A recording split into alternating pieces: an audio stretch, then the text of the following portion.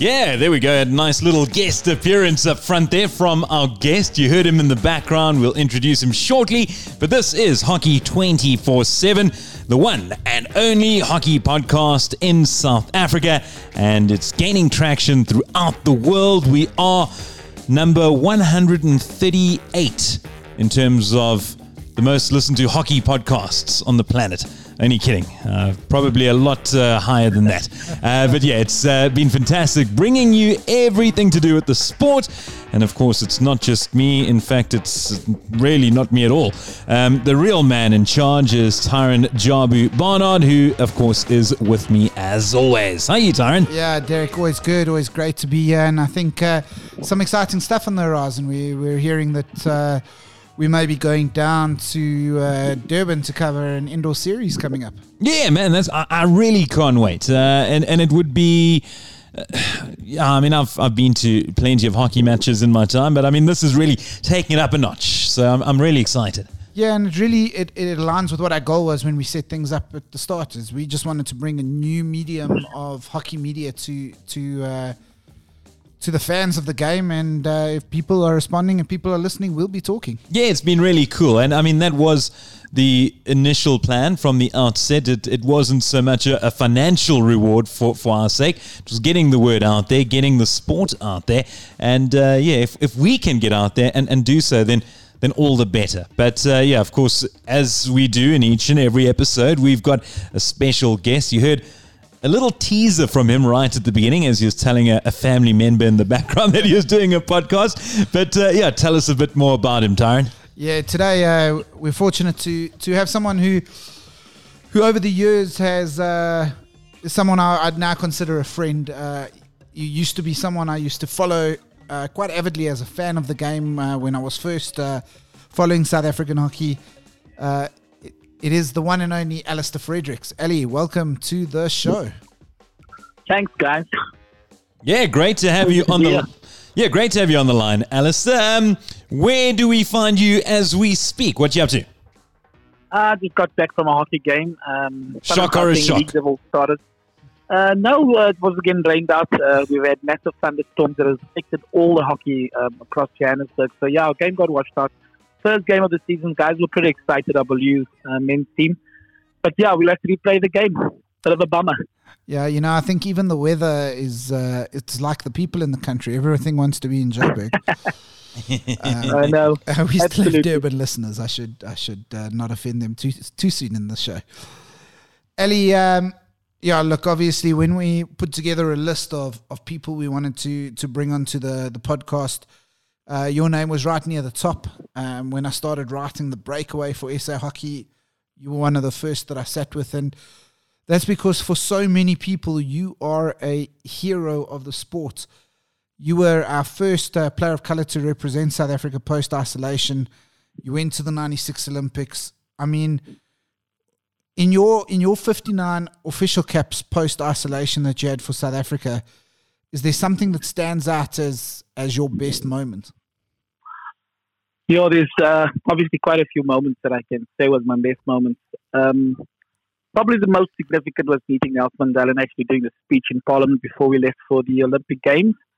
I had to take 2 glasses of wine though to make sure that I could speak in front of the whole Parliament. That was Derek before tonight. That was obviously my debut. I was selected for the South African men's team. After being selected for the development team, to actually go on tour to Australia to watch the South African men's team, I was eventually actually selected for the team, and I made my debut starting lineup against Germany. That was probably one of the most unbelievable moments of my life, playing against one of the top teams in the world and being, in a starting lineup. So that really comes to mind. And in your 59 caps, you have an almost remarkable goal-a-game record. What was the secret? Most of them were against the African teams. I mean, it was really tough beating the big teams like Pakistan and Holland. And, we had a goal-scoring specialist in those days by the name of Greg Nicol. And just kind of setting him up and making sure we get, the result that we did. In my couple of years playing for South Africa, we remained in the top 10. Stood a chance in the Olympics to make the top 8. And we were very consistent. We also had the likes of big man Brian Marburg in goals, probably kept us from losing quite a lot of test matches. But we were very consistent, had a very good coach in Gavin Featherstone. And yeah, we actually achieved some really good results in our era. Come on, Allistar, you don't score that many goals by just setting up Greg Nicol. You've got to do some work yourself. Yeah, I've played a couple of African games. I've played a couple of series in South Africa. We scored a few goals. And yeah, I was lucky to have gotten to the end of a few of those. But, it's always a team effort. And it was a phenomenal time of my career in terms of being a part of an unbelievable setup. It was difficult being the only non-white in the team. With lots of politics. It was literally almost 7 to 8 years that I was the only non-white in the team. But it was always difficult from that perspective to get used to, being with 16 or 17 white guys from a different background. But, you know what, I had to fight, scratch and bite and make sure that, I add value where I needed to be adding value. Allistar, you said it was difficult. I mean, was that just a cultural thing or did you actually feel like an outsider at times because of your colour? Oh, yeah. No, for sure. It's one of the most difficult things being in a setup where you come from a very poor background, you come from poor schooling system. When you're walking into a change room where you've got guys coming from the Hiltons and the Kezes and those boys, who were afforded probably a better opportunity in making teams. So it was difficult in that sense. The culture, going overseas, having to do what other Oaks do, not having the finances to do it. So before you even get on the field, there's a whole lot of stuff that you got to, get to understand, and also just, to become a part of. Otherwise, you can't do stuff in isolation. So it always becomes difficult. It was really challenging. Do you think it was an extra motivating factor to achieve what you achieved, knowing full well that you had to work that much harder to have gotten where you were with guys who were obviously very, very talented, but maybe were given things slightly easier along the way? Oh, for sure. I think one of the things that stands out in my career was always fighting to actually, help get other Oaks on board and trying to motivate those guys to stay in it. Because in my era, we had quite a few talented players that should have probably have made the national team. I had my heroes when we were growing up playing only non-white hockey. And none of those guys were afforded the opportunity, and they were really superb players. If I look back at now as being a coach and what those guys had in terms of talent and not being afforded the opportunity to do what I did, it was actually sad. A few names I could mention, but I won't mention them now. But it was very difficult. It was really difficult. And Ellie, a little bit about the Sakos time. I mean, what was it like? It was phenomenal. I always tell people, you can't have a future if you don't know your past. We used to play hockey. I mean, the first time I actually played against a white person was probably by the age of 18 or 19. When I played hockey since I was 11. So I've gone through quite a bit of where we were isolated in terms of what we did, our tournaments. I mean, I made the national colored team at the age of 16 already. And I was playing with the top guys such as Gary Dalu, who's now youth manager of South African hockey, Gregory Nip, Cecil Rhodes. I mean, these were all masters of the game. Peter Sala was one of my heroes. All masters of the game and never ever were afforded the opportunity to actually play for their country. Those guys were representative of the coloured South African men's hockey teams, and they were just absolutely superb players. And they played on grass. They didn't have a chance to play on AstroTurf. So it was always was difficult when I made the national team to sit back and actually see some of the Oaks that was in my current era not even get a call up or even just knock on the door to get a chance to play for South Africa. Hayden Townsend, current president of South African hockey, Dion Morgan, was one of the best players. And, I still think he should have made the national team when I made the national team. Selwyn Seal, I can name them off by heart. These guys were amazing players and just never ever got the opportunity to represent the country. So, yeah, I mean, we've got such a proud history from where we come. It was always proud. We were always proud to make the Sakos team. We had the Sakos Festival, which was almost like a mini Olympics where the top non-white rugby teams or rugby players all met to compete against each other, hockey, swimming, netball. And this was held either in Cape Town or, one of the more dominant non-white cities where, we had facilities that we could hire and use.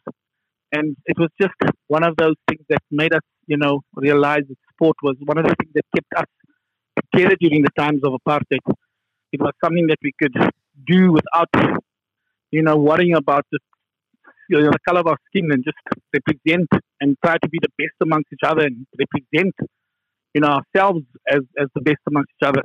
Knowing that we don't ever get to go on an overseas tour, but just get the acknowledgement of picking up a little trophy with the hockey stick man on it and a picture of you with your sack of tracks. So that was about it, and we were so proud to have made those teams. Yeah, and Ellie, I think what is great is, and I don't by any means say this is a finished product, but, we are now seeing more and more players that in the past would not have been open to that opportunity, getting the opportunities. I mean, Julian Hikes is obviously a standout name, getting over 100 caps. Reza Rosenberg for the indoor side. But, I'm more looking at the younger generation coming through, the Mulricks, Maddocks, the Del Piero Langfords, the Rustin Abrahams. And a lot of these guys are coming through thanks to something that you've helped put together called the Baloo College and the hockey system there. Yeah, I think it's actually come along. I used to when I left when I got an offer from Pretoria Technikon in 1994, 1995. After leaving Kimberley, I was a fit and third with the Bears. I was afforded the opportunity to make changes in people's lives. The minute I went to the day I went to PWR, I was even given a better opportunity. I think I put about 30 kids, players of color that I brought into the TWR system. I then worked for UJ, but when I left UJ to work for Baloo, I was even afforded a better opportunity of getting a philanthropist type person to actually fund, a scholarship fund that caters for the needs of really quality non-white players, also white, and pays for their studies, pays for everything from shoes to sticks to travel to food.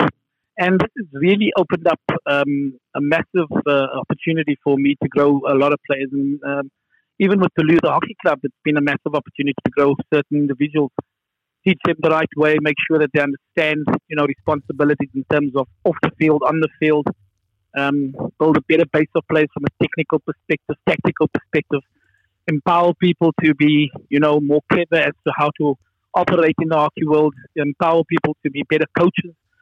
So it's really opened up so much avenues and opportunities for me to make a difference in quite a number of people's lives. And my first two graduates, Jesse Sala and Sizwe Mthembu, is now studying their honours. I mean, these boys came from Kimberley Boys High School, came here to me for 3 years. We afforded them an opportunity to study fully funded at the university with accommodation. And so the rest is history. Sizwe is probably going to be in the national setup very soon. Jesse is on the cusp of making the Southern's A side. So yeah, it's awesome to have people that are keen and that want to part with their money and help others. And all I am is a tool that just gives them that opportunity. So yeah, I'm pretty blessed with that. Allistar, knowing quite a few sports people that have gone on to retire from this various sports along the way, be it cricket, rugby, etc. A lot of them don't stay in the sport. Of course, we do see the regulars as commentators and the odd coach, but I think more than less go on to just quit the sport completely and they'll go into the business world, etc., or do whatever. But hockey, there's a running theme throughout the people that we've spoken to when it comes to ex-players, and that, bar none, they stay in the game, be it on many levels. So be it either as a coach or just generally involved in the game. And it's something very special about hockey players, in that it never leaves them at all. And I mean, yeah, just you speaking now, I mean, that certainly is still the case with regards to you. Absolutely. I mean, there's nothing else that I do other than hockey that's made me be able to, give myself a lifestyle that I'm okay with. My family's fine. It's also made sure that, once again, that, I can run clubs. I've run a few clubs, TWR, New Rovers. I've now got Baloo. And they've been very successful clubs because, you kind of teach people that, one, you got to respect yourself. Two, you got to make sure that you stop blaming people for what happened in the past and just create an opportunity that you go out there and show people that you can actually perform. And it was always difficult changing mindsets for especially non-white people because, once we get an umpire blow against us, we all think it's a racist thing. But, I make sure that people understand we don't blame. We go out there, we do our thing, and we make sure that things happen. I've been afforded the opportunity to make a life from hockey, running academies, doing my PSI, running clubs. And it's been a beautiful and unbelievable ride for me. But more so, the fact that I can give other people opportunities is what probably is the thing that keeps me going. And just seeing some of the kids, Tara mentioned a few kids, Marvin, Simon, Stelpiaro, Langford, all these kids who've come from poor communities, from Newcastle and from East London, and just seeing how they're thriving in the university, set up, making Southern Gauteng teams, getting to travel, getting sponsorships, it's unbelievable. It just kind of makes you smile deep inside. Yeah, Ali, and I think a big credit to you. Obviously, through PSI, we've been chatting about the Kimberley Heat, which is the newer franchise that you started. And once again, the Northern Cape have been attending RPTs, winning a C section, B section, whatever it was that they won, competing, getting involved. Once again, a massive hotbed for player of colour talent, and we're getting them involved again. So I think exactly what you say, your goal has been to create an opportunity, and that's exactly what you're doing, and we're seeing the players come through because of it. No, absolutely. I mean, the Kimberley is now run by, my partner, Malik Nadaf, and he's doing a phenomenal job there. And it's always difficult when you've got a little small city and something new comes up. People are fighting the system there because this one wants to do that. We're going to keep making sure that we produce some players. We sent 20-odd kids to Cape Town last year. I think hopefully this year we can send 40 to 60 kids. The same applies to my franchise, the Limpopo Leopards, in Tanim, that area. We took over 60 kids. We're looking to take 100 kids. And again, it's just about creating opportunity for kids to be a part of an absolutely unbelievable event, which is called PSI Nationals, whether it's under 12, under 11s, or under 13, 14, 15, 16. And, people always say, it's a money making. It's all about creating an opportunity. It's a business for most of us. But you know what? We've changed lives completely. And, it's all seen by the fact that you actually can see the number of provincial representatives we have, 1 in provincial indoor teams and 2 in provincial outdoor teams. You literally could go to an under 16 and under 18 tournament and see the quality of the players that has come through the PSI system. And indoor hockey is just of such a nature that it actually complements your outdoor hockey. And because it's becoming such a high standard, being played at junior level, suddenly our national teams are competing and making things happen. We just saw the previous European tour, ladies went on, achieve results that, nobody would have thought we'd beat teams like Switzerland. And there we did. The South African men's hockey team hasn't been announced, the indoor team, but I can tell you it's made up of such youth and vibrant players. I can't wait to watch them play the Swiss team when they come down. And like you said, Tyrone, in the future, it's looking bright. Just have to get the right selectors in place, the right people who make these decisions so that when we select these teams, they're based purely on talent, nothing about race, and given opportunities to go and represent our country because of how good they are, not because we want people in teams. But the future is really looking bright in terms of that. Allistar, you've worn many, many different hats when it comes to hockey, and taking away your role as a player, because that was always fun. What have you enjoyed doing the most since your playing days when it comes to the sport? My whole life almost revolved around hockey, so everything I do is probably that. I don't even have a hobby because my hobby is coaching. I've loved the administrating of the sport, being involved at various executive levels, being involved in the running of clubs, being involved in running the trust fund, the Allistar Fredericks Hockey Development Trust Fund, being involved in running my club, Baloo Hockey. We started that club with about 40 members. We're sitting on about 250 to 300 juniors. We've got 4 senior clubs. So that in itself is quite a big ask. Our PSI Indoor Southern Gauteng or Gauteng League, we average about between 1,000 to 1,500 kids playing that league. So it keeps me really busy, but also affords me opportunity to kind of give quite a few people opportunities to work. We've got a staff complement of over 20 people on any given weekend running different venues. So everything that, we've done has been to empower people and give people opportunity to, earn a salary with it, not be the most thing, but the point is that they're making a difference and they're doing something they love doing. So for me, it's all been about hockey. If I'm not doing any hockey, what am I doing? Probably fooling around in the yard or swimming with the kids or playing some squash. And that's about it.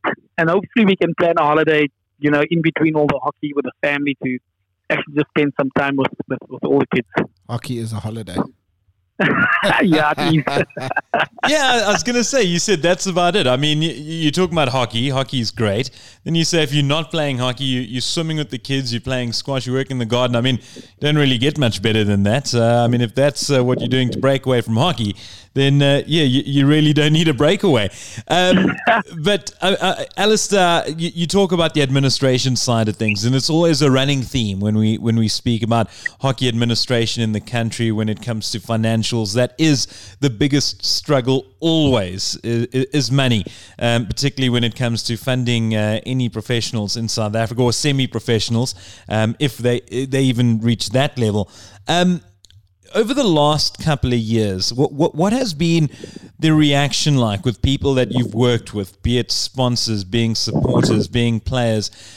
Do you think hockey is on the up or on the down? And I don't mean from a playing perspective, I mean from getting it up and running.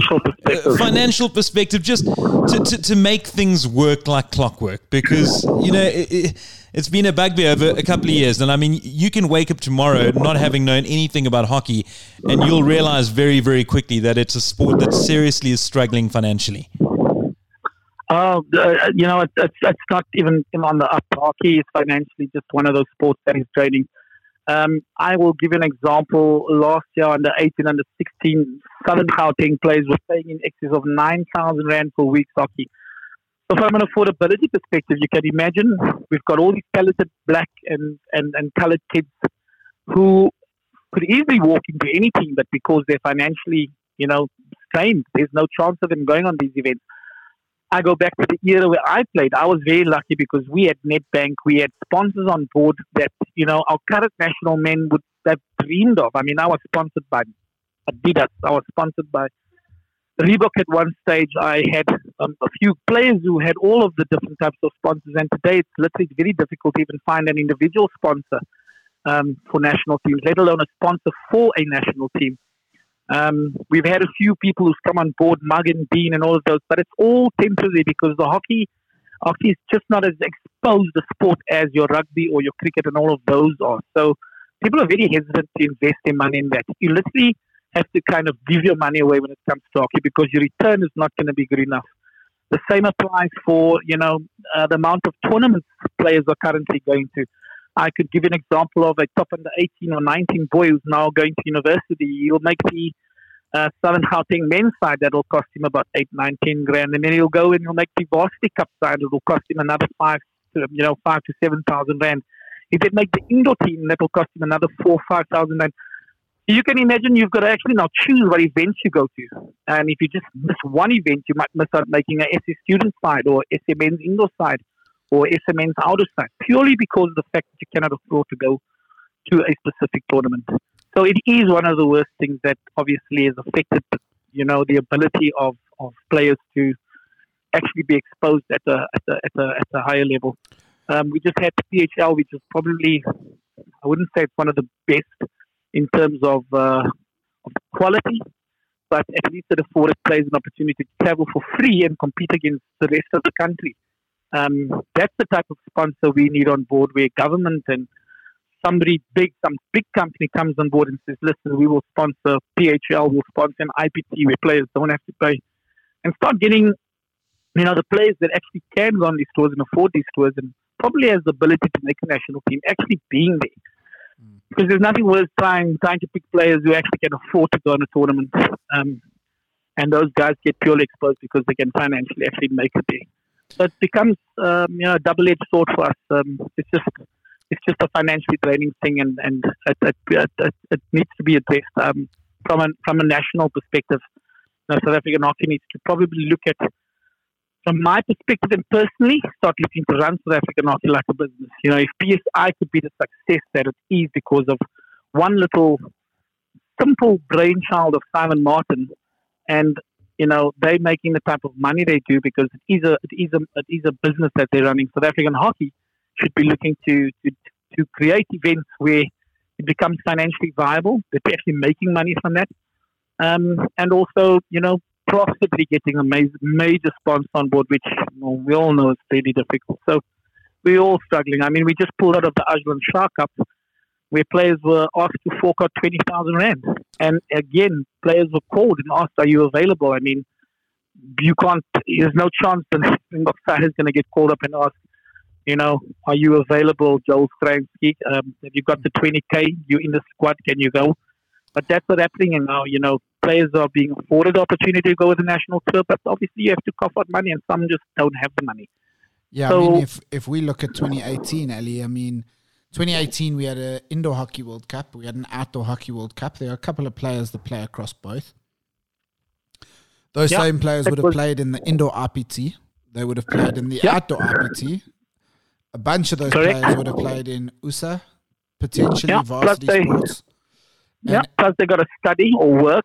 So, well, we had an estimate that for a player who played across those 6 last year would have cost them, and this is just a staggering thought, 120,000 rand to play hockey for South Africa. I mean, that's just madness. Sorry, just repeat that number. 120,000 rand. It would cost the player. Yep. That would cost the player to participate in every major event in South African hockey. No, you're correct. Which is what Cristiano Ronaldo earns in about, 3 or 4 minutes? Yeah, he earns it from lacing up his boots. I mean, it's what Derek and I are earning on this podcast. Absolutely. They're going to get you guys involved in sponsoring some of the players. Yeah, it's going to become the hockey 24/7 everything. Yeah. Just disclaimer, we're not earning that yet, but if you'd like to sponsor us, you're welcome to. Sponsor, come on board. Yeah, Ali, also over the past 4 years, you've been the convener of selectors for both the men and for both them. Well, only for the men, but for both indoor and outdoor. A selector is a very, very difficult role in this country because we select based on an IPT tournament. But you've seen some special talents. If you're able to, is there 1 or 2 from indoor and outdoor that you think the general public, if they don't know about, should know about? From a player perspective? Yeah, from a player perspective. Geez, there's quite a few, but what stands out is probably the Kasim brothers. I mean, these 2 boys are probably going to be the most phenomenal 2 players that we're going to have in this country. The likes of Marvin Simons that's coming through. They're such absolute pure. They look as if they're gliding with the ball. They're just superb talent. And, they probably stand out the most for me at this stage. And, I mean, you've seen the impact these 2 players have on an outdoor team as well as an indoor team. They literally won IPT themselves this year. When it came to the men perspective. So I think I know there's much more players and pretty exciting players coming through the system. From a convener perspective, it was always difficult managing, being a convener, having to, knock heads with the national coach or with other selectors. Views are always different, and at the end of the day, it becomes a voting thing. And it is one of the most difficult jobs, selecting the best players. The coach has got his ideas of what he wants the national, because selectors have their ideas and the convener has to put all of that together with his own ideas. So it's always difficult. But the talent out there, and if we get it right, I know that Bruce Jacobs is important board and a couple of other guys. Hopefully they get it right this year in getting the right team selected for the Olympic Games, which is coming up, as well as just qualifying for that. So their job is going to be tough. We recently spoke to well-known coach Ross Willis, and we asked him a similar question to what we posed to you about the talent coming through, and he could not stop singing the praises enough of the Kasim brothers. As you mentioned, I mean, those guys are destined for greatness. And hopefully we don't lose them. I mean, it's not beyond the realms of possibility where hockey, if they simply can't sustain it financially, that you could lose someone like that, as talented as they are. And hopefully that will not be the case. Well, they aren't really playing in Belgium, and I'm sure he's making impact there. So, you could probably spend every year in Europe and earning his keep there. His brother's obviously starting still at school, but for, at the tender age that he is and still, probably standing a chance of making the national indoor team and possibly soon being called up for the national senior squad. If our program that we put in place is not, well run and we are going to give you those opportunities to go and apply their trade overseas, we're going to lose some of these players. The other thing is that we've got to qualify for all the major events. And luckily, South Africa usually qualifies for the Olympic Games, but that's obviously a SASOC event and they decide whether we go or not. But we do qualify for the World Cup. And, the performances we put up there is all going to be based on the type of players that we selected. And are these players being given enough opportunity to actually go and perform at these events?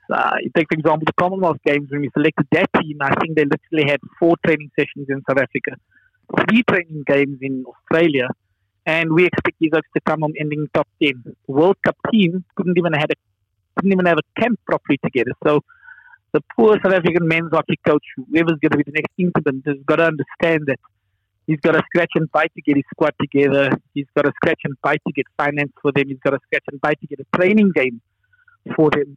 And then, the pressure's on him to still get results. So, yeah, very difficult.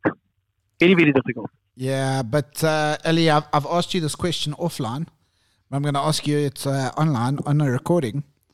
There's currently a vacancy in the indoor men's coach. Is your name in the hat or isn't it?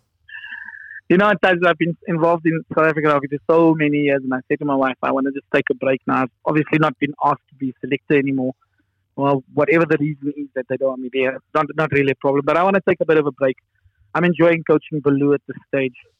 I think I would probably be interested when I put a new batch of new players that I see coming through are there.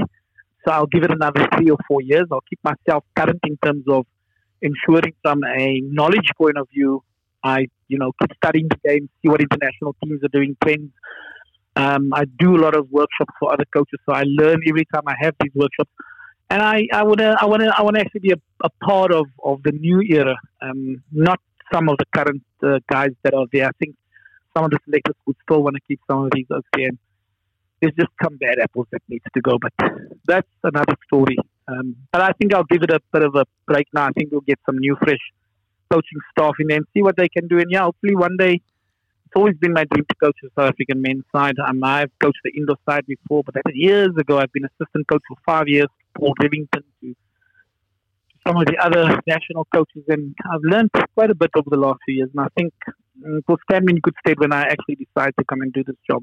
I'll actually know the political environment. I'll know the players that are coming through, and I think the important thing for any national coach is that you understand and know your players and know the people that you want on your side that's going to take you through your 4-year term. So I'll give it a skip this time, Kaiser. I think you and I will watch with bated breath who the new coaching staff is, and we'll support them where we can. But we know the hardships that they're going to be facing. But when your ad says, it's a free job, it's very difficult to actually apply. But Allistar, the squash court's always going to be there. The garden's always going to be there. The pool's always going to be there. These vacancies don't come around every day. And who knows? I mean, you say once you can ascertain what the political situation's like and the situation in general, I mean, maybe you can take the reins and force some change. Yeah, look, it's quite easy taking the reins and trying to force change. I've been with so many national coaches and I've seen the difficulty. I've been with Fabian Gregory. I've seen the difficulty that these guys go through. It's I think it's one of the toughest jobs from a national coaching perspective because you've got so many ideas, you've got so many plans. You submit budgets, you submit travel plans, you submit tours, and the only thing you're going to get is hopefully a camp in Durban or a camp in Johannesburg, and you're hoping all the players will get time off so that you can get your squad together. There's nothing worse than training with a depleted squad. You've still got overseas-based players. For them to come back, it's a huge fight getting them back because it's financially not viable for them to fly in for a camp or for a pre-season or pre-tournament camp. They literally have to fly to wherever the event is, and then you haven't even had time to spend with them. So it's very tough, I must tell you. and I don't want to be involved with that at the moment. I don't know if it's going to change, hopefully one day, but I mean, I'm there to support South African hockey. I know all the top executives. Wherever I'm needed, I'll go, but not at coaching at this stage. Yeah, look, I think there's this youngster that's got quite a lot of talent. You might have heard of him. His name is Tristan Fredericks. And, when he's breaking that's through... the next box set. There we go. There we go. He's definitely going to be a box one. I'll make sure of that. But he about that surname, though. Yeah, I know. It's a pity he's got that surname. The Fredericks, they have that Frankie Fredericks turn of pace, eh? You won't believe it. Every tournament I went to overseas, Olympic Games, everybody thought I was family of Frankie Fredericks. Eventually, I gave in and just said, yeah, he's my cousin. I just don't have his pace. Yeah, there we go. There we go. There we go. Chris Barnard is obviously my uncle, but not at all. Exactly. We're getting to that important time of the podcast where we ask you to participate in the Hockey 24/7 one-question quiz. So, your question, I thought you brought it up, but all the way back in 1996, we went to the Atlanta Olympic Games. And, of course, you were part of the team. In the opening game, we played against Australia in our first game. What a game. What a game. Right. This is not your question. What was the score? 2-2. It was 2-2. And who scored South Africa's equalizer? Craig Nicol. You answered that too convincingly, and it is correct. Correct, it is. You won't believe that 4 weeks prior to the Olympic Games, we played Australia in Cairns. They beat us 8-1. Mark Hager was very smug after beating us. And when we got them in the Olympic Games first game and we drew 2-2, Mark Hager did not shake one of our hands. That's how peed off he was.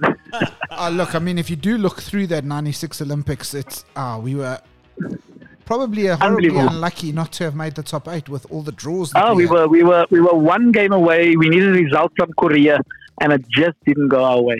Yeah, I mean, the draw with Korea, there was a draw with, I was just looking at it here. We drew with Malaysia. We drew with Australia. If we had just turned one of those into a win, we would have been top 8. Just one of them into a win would have changed everything for us.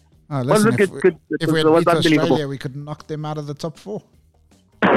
Yeah, that's exactly what would have happened. Oh, beautiful. Ali, from our side, thanks very much. Look, I love what you do for hockey. I love what you've done for so many people involved in hockey, from Baloo to PSI to SA Hockey to A2, and what you guys are doing there. I think it's great. And thanks, anytime you want to chat, you're welcome back on Hockey 24/7. Guys, thanks for having me. It's absolutely awesome. Yeah, absolute pleasure. I was just going to add to what Tyron just said. I mean, what you're doing is phenomenal, Allistar. And if you do need any help, if you need us to spread the word, please don't hesitate in letting us know. And keep us updated as well with developments. Just regards to your personal life and also just in the grand scheme of things when it comes to the hockey landscape. Keep us in the loop, and anything that you would like to let us know about, just let us know and we'll spread the word. Tyson knows he's always the first to know. You just can't divulge it first. Thanks, guys. It was awesome chatting to you. Thanks so much, Allistar. Ciao. Have a good evening. Bye. It's almost as if every conversation we end up, we always just say, geez, what a legend. But yeah, again, what a great guy. And, geez, he's doing remarkable things. Yeah, absolutely. I mean, Baloo, the growth, PSI, Gauteng Griffins, who actually go on a European tour every year. So we're talking about hockey that doesn't have money. Yeah. And these are guys that are... It just shows you there is... Where hockey is run in the right way, there is money. And just... One big corporate needs to just give hockey the chance that Sassel has given Banyana. And they may very well turn this into a bit of a gold mine for themselves. Well, there we go. The space is open. You've got a blank canvas in which to paint your picture. So any sponsors out there, they can come on board and make magic. And you've heard from There are so many Allistar Fredericks out there, not just talented players, but people that want the sport to shine. The reason they want the sport to shine is because the individuals that are sitting below will benefit from it. And we're talking from kids 3 and up. It's a magnificent initiative that he's been involved in, and it certainly can go from strength to strength. But as always, it needs money to make it happen. So yeah, if anyone out there has it, they'll be willing to take it and make it flourish. Thanks for joining us. As always, thank you, Tyron. We'll be joining you guys soon, as always, for Hockey 24/7. Cheers.